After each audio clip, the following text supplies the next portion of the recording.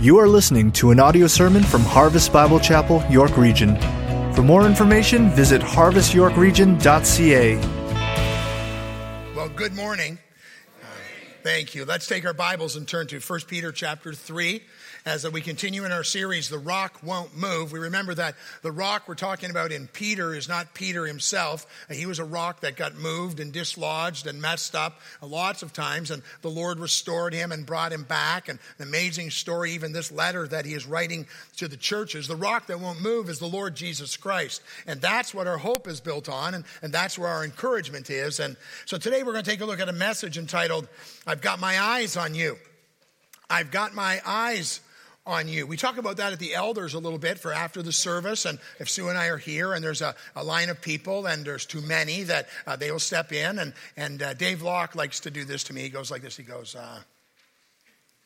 we're watching, Pastor, I got my eyes on you. And we've heard that expression done in different ways. You might have heard someone say, keep your eyes on the ball, or keep your eye on that particular situation, or don't let him out of your sight for even a minute.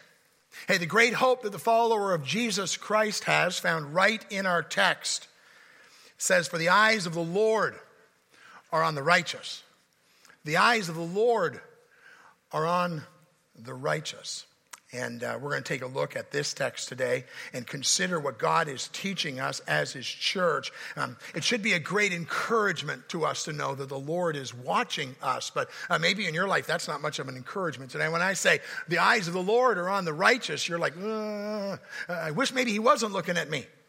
Well, we want to take a look at that and the connotations of that and what does that mean as we consider our message for today. So you got your Bibles open, I trust, to 1 Peter chapter 3. And let's stand together. We want to honor God as we read from his word. 1 Peter 3, verses 8 to 17. Finally, all of you have unity of mind, sympathy, brotherly love, a tender heart, and a humble mind. Do not repay evil for evil or reviling for reviling, but on the contrary, bless. For to this you were called, that you may obtain a blessing. Whoever desires to love life and see good days, let him keep his tongue from evil and his lips from speaking deceit. Let him turn away from evil and do good. Let him seek peace and pursue it. For the eyes of the Lord are on the righteous, and his ears are open to their prayer. But the face of the Lord is against those who do evil. Now, who is there to harm you if you are zealous for what is good? But even if you should suffer for righteousness' sake, you will be blessed. Have no fear of them, nor be troubled. But in your hearts, honor Christ the Lord as holy, always being prepared to make a defense to anyone who asks you for a reason for the hope that is in you. Yet do it with gentleness and respect, having a good conscience, so that when you are slandered, those who revile your good behavior in Christ may be put to shame. For it is better to suffer for doing good, if that should be God's will, than for doing evil. Let's pray. Lord God, thank you for your word today. Again, we have the privilege to hold it in our hand, the very thing that you put on Peter's lips, and then, Father, through the pen onto the page, Lord, that we can be instructed from it. We pray, God, that you would open our eyes, God, to see what you're saying, to hear it, and then, Lord, to take it and apply it in our lives. Lord, do a work in me today. Do a work in us today. The way that we will explain it is that the Lord did it. It goes against the culture. It goes against the grain of what we would do, but it's in line with who you are and what you desire. So do your work in your way for your glory in this place, we ask in Jesus' name. Amen. Thank you. You can take your seats. We want to take a look at three things today as we consider the eyes of the Lord are on us. I've got my eyes on you. The first one is to be sure that my relationships are right. The Lord's eyes are on us. My relationships are right. Now look at how the text starts out in verse 8. Finally, all of you.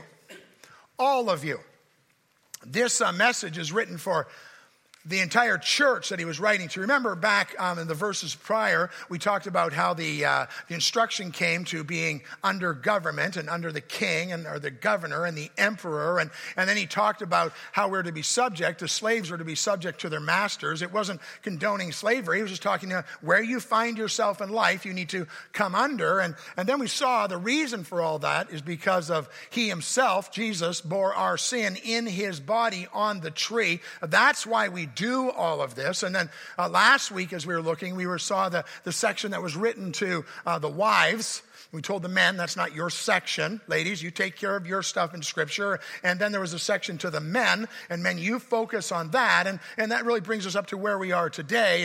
And so today he starts the text by saying, all of you. And so it's not for a specific group. It's not for the men. It's not for the women. It's for everyone. So let's do this. Look to the person beside you and say to them, this message. Okay, we're going to try that again. Okay. A little nervous, are you? Yeah, I'm sure you are. This message is for me. How many of you are honest enough to admit you said you? This message is for me. It's for all of us. It's for you. It's for me. And so just in case you were thinking, I'm getting wound up. My husband's getting this one. Yeah. Wrong answer. This message is for me. And every one of us needs to look at God's word like that when he says, now to all of you, we all need to sit up and go, okay, what's he going to say to us? What do we need to hear from God's word today? And so in these verses 8 to 12, he gives us a number of things that will help us in our relationships and understanding that God is watching us. That's the last thing we'll see in this section. But in verse 8, he gives us 5 attitudes. Then there's 2 more things in the next verses we will see, but 5 attitudes that are foundational for us as followers of Jesus Christ. And so here's the first one. He talks about unity. Finally, all of you, me, you, all of us, have unity of mind. Have unity of mind. Unity is not uniformity.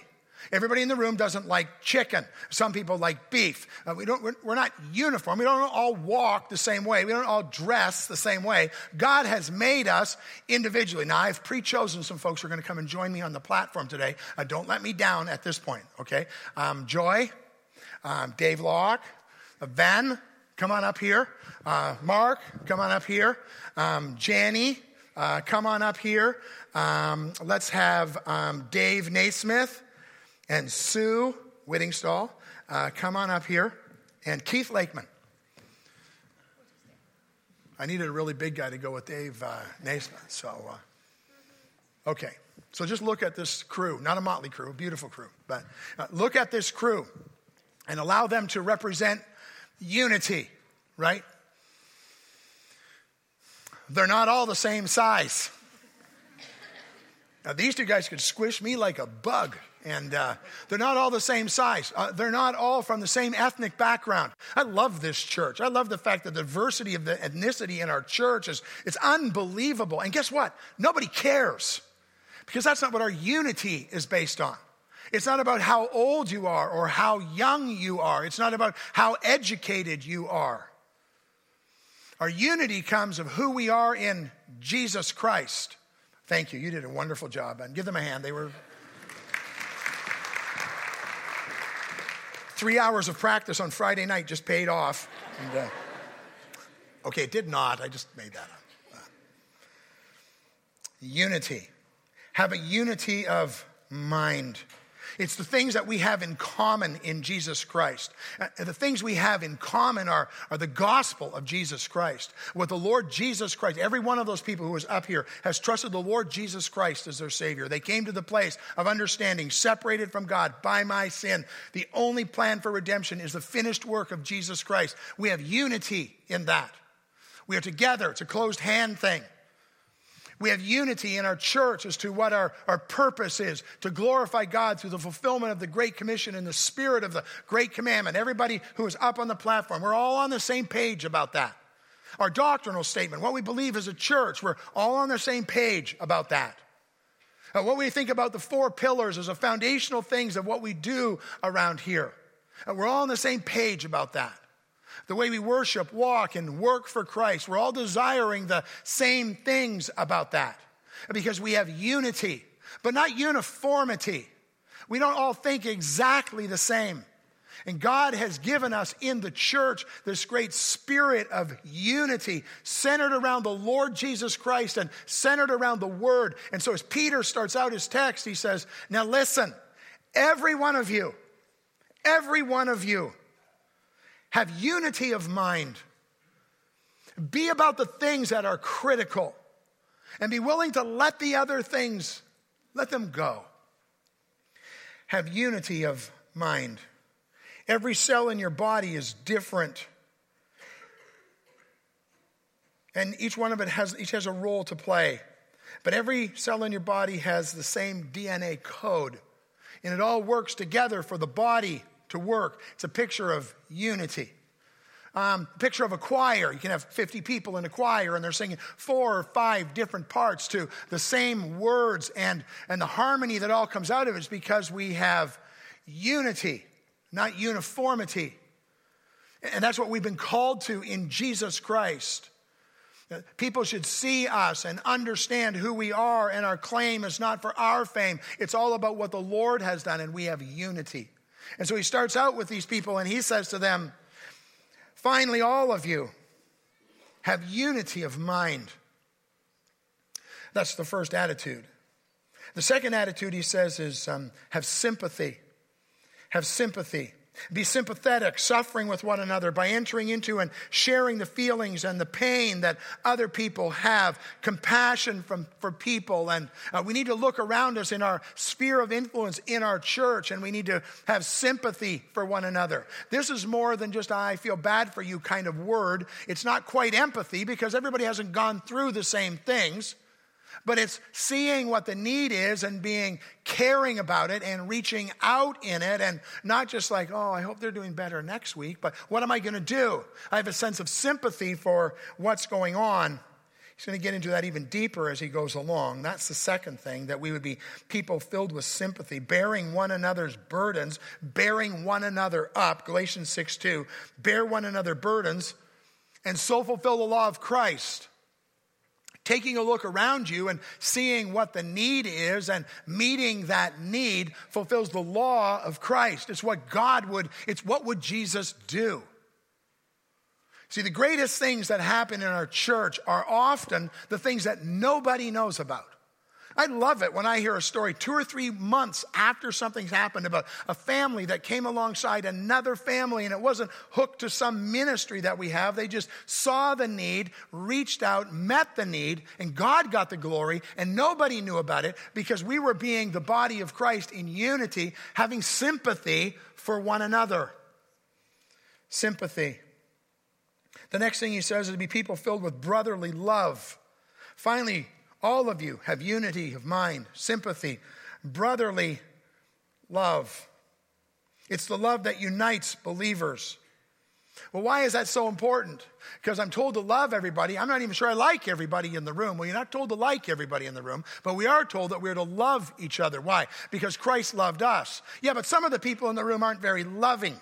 They're just not lovely people. Yeah, well, neither were you. You were dead in your trespasses and sins. You were an enemy of God, and he loved you. A matter of fact, this is the way that we demonstrate how we're different from all of the world, by how we love each other. Jesus said in John 13:34 and 35, a new commandment I give you, that you love one another just as I have loved you. You also are to love one another. By this, all people will know you are my disciples, if you have love for one another.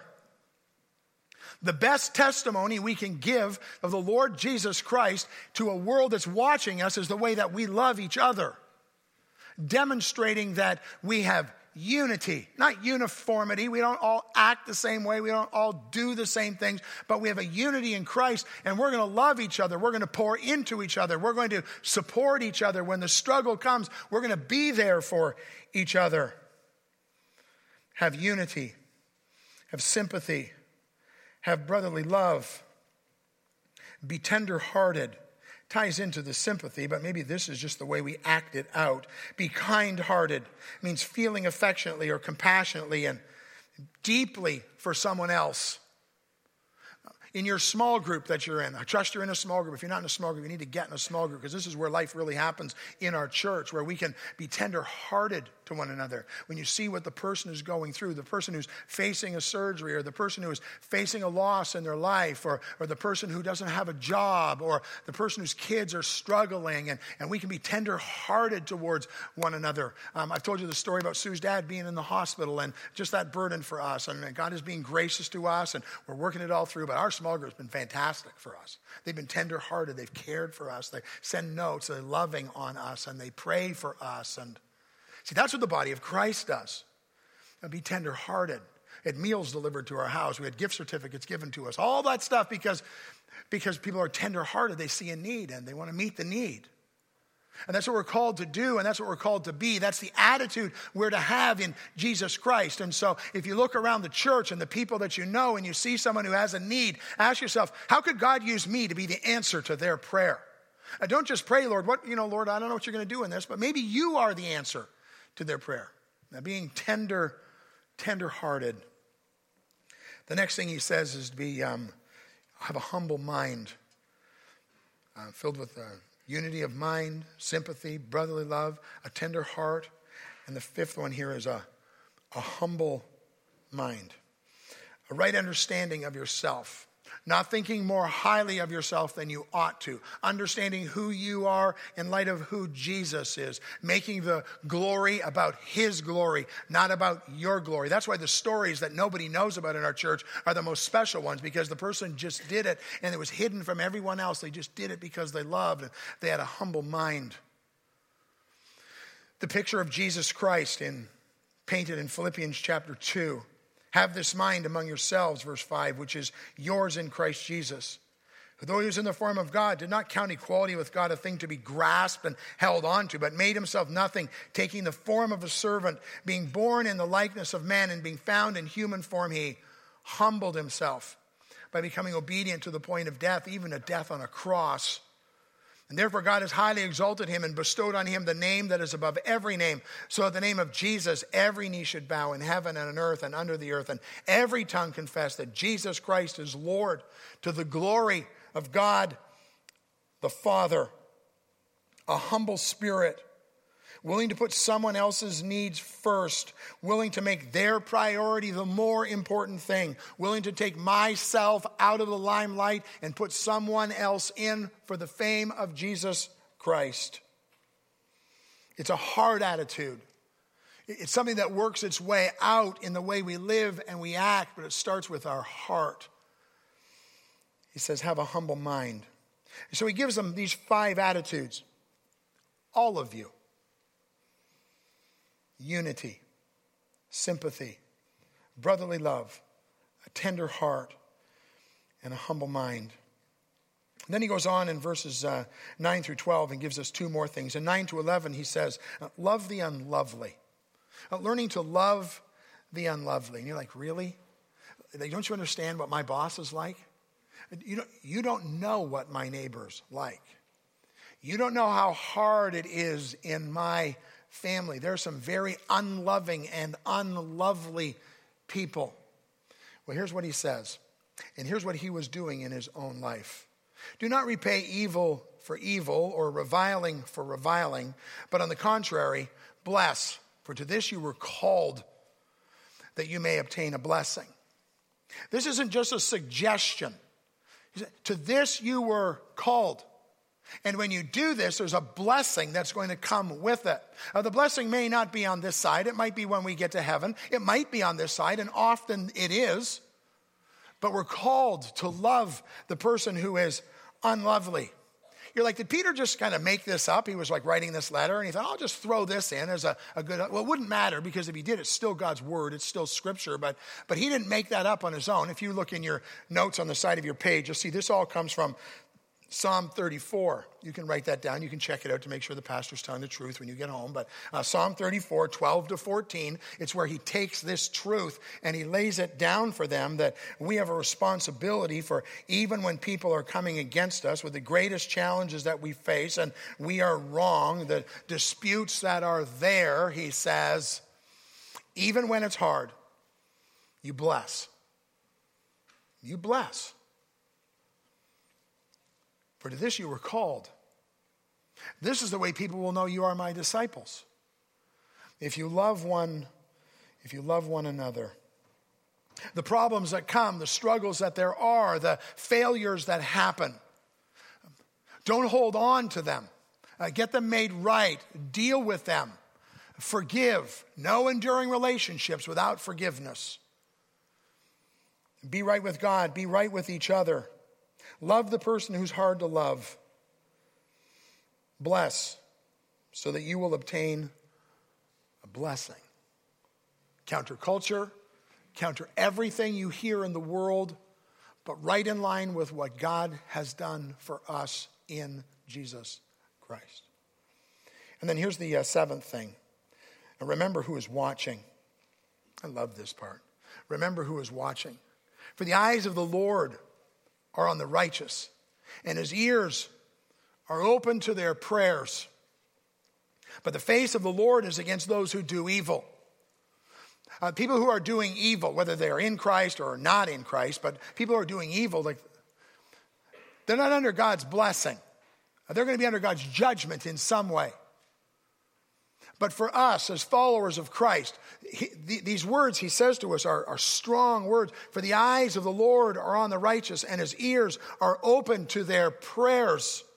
Let's deal with the second part first. His ears are open to their prayers. If I regard iniquity in my heart, the Lord will not hear me, the Bible says.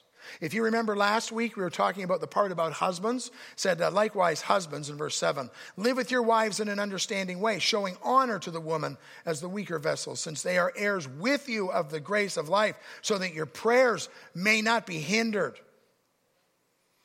And here, he's saying to them, his ears, the ears of the Lord are open to their prayers. God loves it when you pray. He wants you to come. His ears are open to your prayers.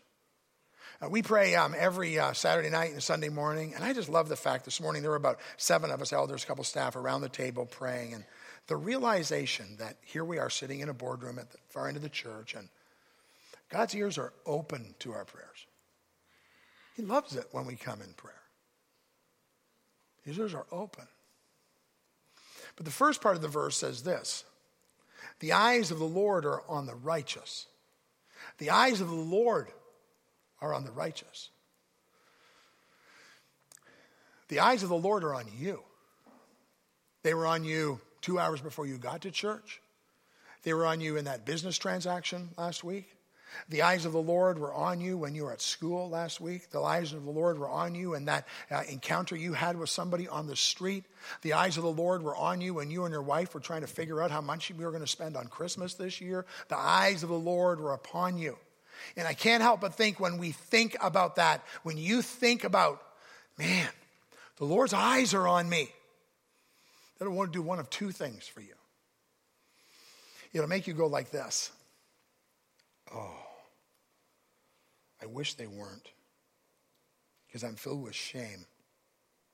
I'm not who I should be. I pretend to be things. And I can fool all the people at Harvest Bible Chapel, but the eyes of the Lord are upon you. And if that's your response, if that's the sense you have, that the eyes of the Lord are upon you, then I beg of you, I urge you, I beseech you, the Bible says. You close your eyes right now and you deal with the thing that's in your heart, in your life, that makes you droop when you think that the eyes of the Lord are upon you. You get that right. So that the fact that the eyes of the Lord are upon you becomes a comforting thing and a hopeful thing and a thing that you would desire that God would do. I want the eyes of the Lord to be upon me. And sometimes it's to discipline and sometimes it's to refine, but he's watching over me and he cares for me. The eyes of the Lord are upon you. Psalm 34:15, the eyes of the Lord are toward the righteous and his ears toward their cry. Proverbs 15:3, the eyes of the Lord are in every place, keeping watch on the evil and the good. 2 Chronicles 16:9, for the eyes of the Lord run to and fro throughout the world to give strong support to those whose heart is blameless toward him. And you said there, well, Paul, come on. You telling me that every time the eyes of the Lord are on you, it's like, woo-hoo, he just hit the ball out of the park again? No. Lots of times. But the eyes of the Lord bring on me that bring to conviction and bring to repentance and bring to restoration is a great thing and a great hope. And we should love the fact that God's eyes are on us. It should be a great encouragement to us as we move forward in our sanctification. Yes, stumbling and getting up, but moving forward. Not what I was, not what I should be, not what I will be. But moving forward for the glory of God and the thought that God's eyes are on me, his ears are inclined to my prayer, should be a great confidence and a hope for the follower of Jesus Christ. And if it isn't for you today, you get it right. You can fix that right now before the Lord. The eyes of the Lord are on me. What grace and what mercy and what hope. God, aware of every detail of my life. He listens to my prayers. He hears my cries. He knows when I'm overwhelmed. The eyes of the Lord are on me. So the first thing Peter talks about is making sure that our relationships are right. He kind of hits through 7 things. And now he goes on to the next thing. It's the eyes of the Lord. I've got my eye on you. Understanding that my Lord is the King. The one whose eyes are on me, he's the King. It says in the next verses, in verses 13 to 15, now, who is there to harm you if you are zealous for what is good? But even if you should suffer for righteousness' sake, you will be blessed. Have no fear of them, nor be troubled. Here it is.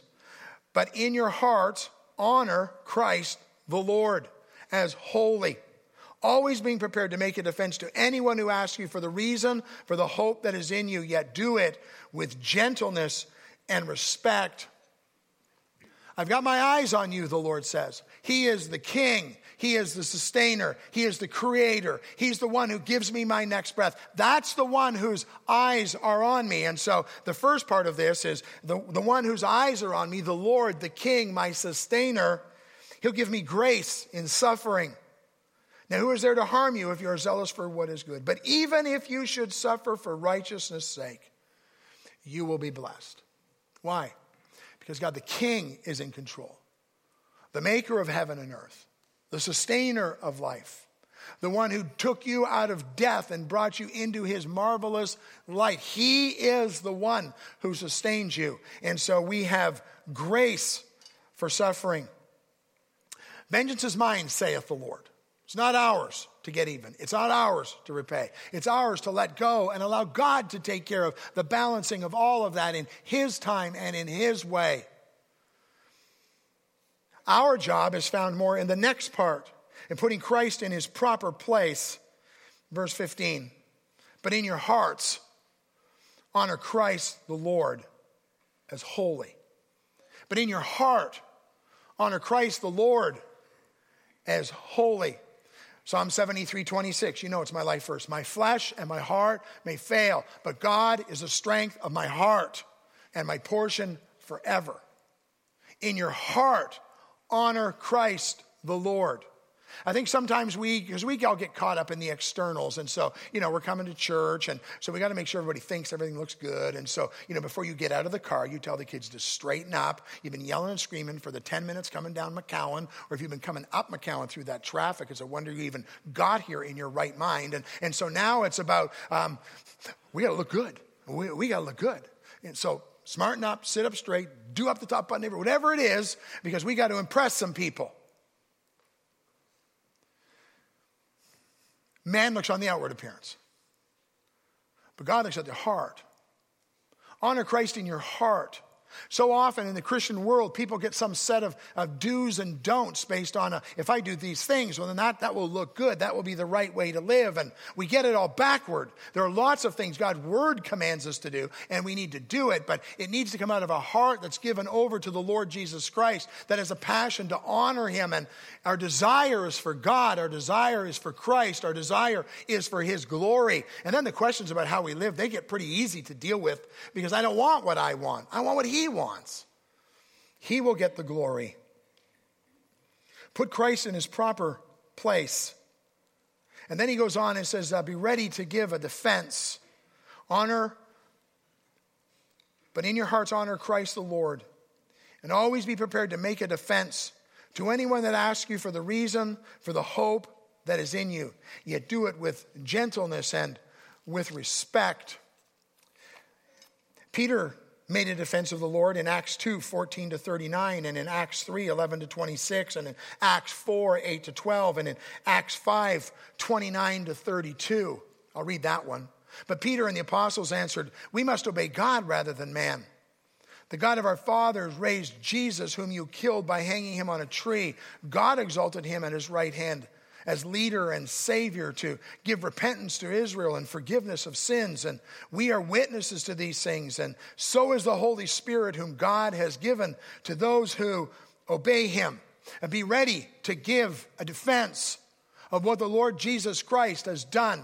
And you do it through the truth of God's word, and you do it through the power of the Holy Spirit. We need to be people of God, ready to give an answer to everyone who asks you for the reason of the hope that is in you. Why will they be asking for the reason of the hope that's in us? Well, because of the things that we're committed to in our attitudes and in our actions that are so different from the world. And they'll say, why are you like that? Why are your wife and you like that? I see you guys going out on Sunday morning. What's that all about? And your coworker will be, like, you're not willing to cut corners. You're not willing to shave a deal. You're doing things according to I don't know what, but what is that thing? And he says, be ready to give an account. Be ready to give a defense. But not a defense of your opinions about things. Your defense from God's word about things. And so when they ask you why you are like you are, it's because of Jesus Christ. It's because of what the Lord has done. And you give a defense from the word. If anyone ever asks you about the gospel of Jesus Christ, don't try and explain it in your own words alone. You can use illustrations, and that's all fine, but the power is in the word of God. The power comes when we help people understand all have sinned and fall short of the glory of God. There is none righteous, no, not one. The wages of sin is death, but the gift of God is eternal life through Jesus Christ the Lord. But God demonstrated his love toward us in that while we were still sinners, Christ died for us. For God so loved the world, he gave his only Son, that whoever believes in him will not perish, but will have everlasting life. God demonstrated his love for us in that while we were sinners, Christ died for us. For by grace are you saved through faith. It's not of yourselves. It's a gift that comes from God. It's not from works, so that no one can boast. You were dead in your trespasses and sins, and he made you alive in Jesus Christ. See, the power is not in my opinion. The power is in the word of God. And everything I just said was right out of God's word. And so when it comes to here's who I am, this is what makes me tick. This is the foundation. Be ready to give an answer to every man that asks you from God's word for the reason of the hope that is in you. Because he is the Lord. He is the King. He is the one who is seated on the throne.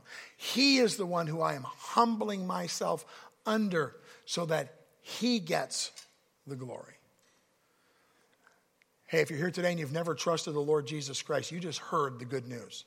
You heard that you are separated. There's nothing you can do about it. That God did it all in Jesus Christ. And all you have to do is believe on the Lord Jesus Christ and you will be saved. Simple faith. It's not about works. It's not about trying more. It's not about producing. It's all about surrender. I said last week the great challenge of the gospel is not in its simplicity. It's in our pride. And I'm not willing to let go of me to allow Jesus to take control. And we come to the place where we understand, I can't fix this. I can't correct this. Lord, you have to save me. You're my only hope. You'll believe, and you'll be saved. Well, the last thing he talks about in verses 16 and 17 is a clear conscience. I love this part too, that we would have a clear conscience. Now look what it says. Having a good conscience so that when you are slandered, those who revile your good behavior in Christ may be put to shame. For it's better to suffer for doing good, if that should be God's will, than for doing evil. If you ever hear somebody say these words to you, my conscience is my guide. Red light should be flashing off and on for you, like this is a terrible thing they just said. Those are awful words. Your conscience is not your guide. The Word of God is your guide. The Spirit of God is your guide. Your conscience can be so messed up in about 2 days of wanting and doing something, right? We all know what it's like. It's like, 3 years ago, you were doing your income tax and you thought, if I just fudge that number, so I can get an extra $100 back from the government. And then the next year, it's like, if I fudge that a little bit more, I can get $200 back from the government. And then $300 and then $500 until the CRA finds you and locks you up or whatever they do to you. Because your conscience gets seared. You do a thing over and over and over again. It doesn't bother you anymore. What you watch when nobody's around. The first time you do it, you feel awful about it. I'm not going to do that anymore. And then you do it again, and then you do it again, and then you do it again, and then you do it again. And your conscience doesn't bother you. It just goes down and down and down. And so do not ever get caught in the trap of my conscience is my guide. Your conscience can be helpful. But in my experience, my conscience is only really helpful when it's convicting me of doing something wrong that I need to fix, because it can be so seared and so destroyed by the things of this world and the things that I want. And I've got some Bible verses for that, by the way. Titus 1:15. To the pure, all things are pure, but to the defiled and unbelieving, nothing is pure. But both their minds and their consciences are defiled. 1 Timothy 4:2, through the insincerity of liars whose consciences are seared. Hebrews 10:22, let us draw near with a true heart and a full assurance of faith, with our hearts sprinkled clean from an evil conscience and our bodies washed with pure water. I love this one, Acts 24:16. Say, I always take pains to have a clear conscience toward both God and man. He goes, I work hard at it to have a clear conscience before both God and man. Now, seeing our lives through the lens of grace and dwelling in grace and living out the grace. A clear conscience allows believers to be free from any burden of guilt, but don't make your conscience the standard. Your standard will get seared and blurred and confused. But I like what Acts says. I like it. It says, so I always take pains to have a clear conscience toward both God and man. We're going to have communion at the end of the service, and a clear conscience before God. A sinless conscience? Didn't say that. A clear conscience. I've done what I need to do. I'm going to make things right. I'm going to be right before the Lord. And if I fall, I'm going to get back up, and I'm going to ask the Lord to forgive me, and I'm going to move forward, and I'm going to have a clear conscience before God. And before we take communion, we're going to examine ourselves. You can have a clear conscience, and if it isn't, you can get that right, and you can be right with God, and you can have a clear conscience. He takes your sin as far away as the east is from the west. That's the hope that we have, a clear conscience before God and before man. I work hard, he says, to have a clear conscience before God and before man. This is the question that really comes to my mind. Could somebody walk through those doors right now? And your head would go down, and you're like, I hope they don't find me in this room filled with people. Or I'm out that door before they even get a chance to see me. I can't think of anybody who could come in that door and do that to me. Lots of people come through the door and I'd be embarrassed. But the goofy things I've done in my life. But not from a guilty conscience.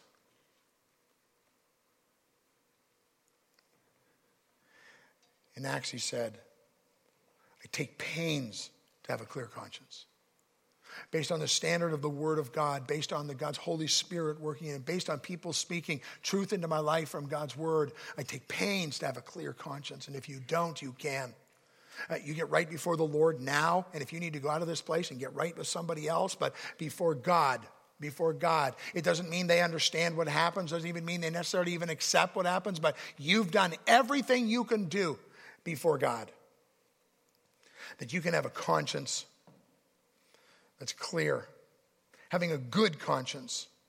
He goes on and he talks about a good conscience answers the accuser. So when they bring a charge against you, it's so quickly found out to be false. Having a good conscience so that when you are slandered, those who revile your good behavior in Christ may be put to shame. Not that you're going, aha, aha, but rather you just let your yes be yes. You let your no be no. You just live faithfully out. And what they bring against you, it will be proven. Truth and time run hand in hand. And God will demonstrate his faithfulness. A clear conscience answers the accuser. And a clear conscience puts you in a better place, verse 17. For it's better to suffer for doing good, if that should be God's will, than for doing evil. If you have to suffer, make sure you suffer for doing good. It's better. It's better. It honors the Lord. It pleases the Lord. It brings you in humility and obedience. It will give you joy. It's better. It puts us in a better place. Well, Peter tells the people, the Lord has his eye on you. Well, so what? So what? The eyes of the Lord are on us. My relationships, my attitudes, the way I deal with the people who come up against me. The eyes of the Lord are on me. He will judge. He will be the one who brings vengeance. He is the king. He is the judge. The eyes of the Lord are on me. God, help me to have right attitudes that would demonstrate the Lord Jesus Christ, that would demonstrate that I'm a disciple of Jesus Christ. The eyes of the Lord are on me. Remember who he is. He is the Lord. Honor the Lord God in your heart. His eyes are upon you. The eyes of the Lord are on us. Live with a clear conscience. And if your conscience is not clear today, it can be before you leave this place, if you would be right with the Lord. Peter says, the eyes of the Lord are on you. The eyes of the Lord are on me. Does that bring peace and comfort? Or does it bring despair and discouragement? If it brings discouragement and despair, get on your face before God and get it right before him. So that you can have the confidence to know that he's walking with you. He's helping you. He won't leave you. He's not going to forsake you. In the time of trouble, he's going to guide you through. And when you fail, he's there to pick you up and lead you on. What an amazing hope we have as followers of Jesus Christ, the Lord. In all the burdens and all the struggles and all that there is before us, the Lord says, I've got my eyes. I've got your back. I'm not going anywhere. I hear your prayers. I've got my eyes on you. Let's pray. Lord, thank you for your word. Thank you for the way that it pierces our hearts and our souls and our attitudes and our actions sometimes. Lord, thank you for the writing that Peter did and the challenge this would have been to the people as they read it. But Lord, the challenge it is to us. Lord, he comes to the end and he talks about honoring the Lord God in your heart and having a good conscience. And Lord, in just a moment, we're going to remember what the Lord Jesus did for us in his death so we could have life. Give us a heart and a passion that we would be people of God who live out of the abundance of what you've done and the hope that we have in Christ the Lord. Your eyes are on us because you care for us and you love us and you order our steps. And so we have great confidence and great hope. Lord, do your work in our hearts, conforming us to the image of Jesus Christ. And if today that's through rejoicing and thanksgiving, then Lord, do that. And if today it's through conviction and it's through repentance and it's through seeking your forgiveness, God, do that in our lives, that you would get the glory. And we'd be people of your fame. We pray these things in Jesus' name. Amen.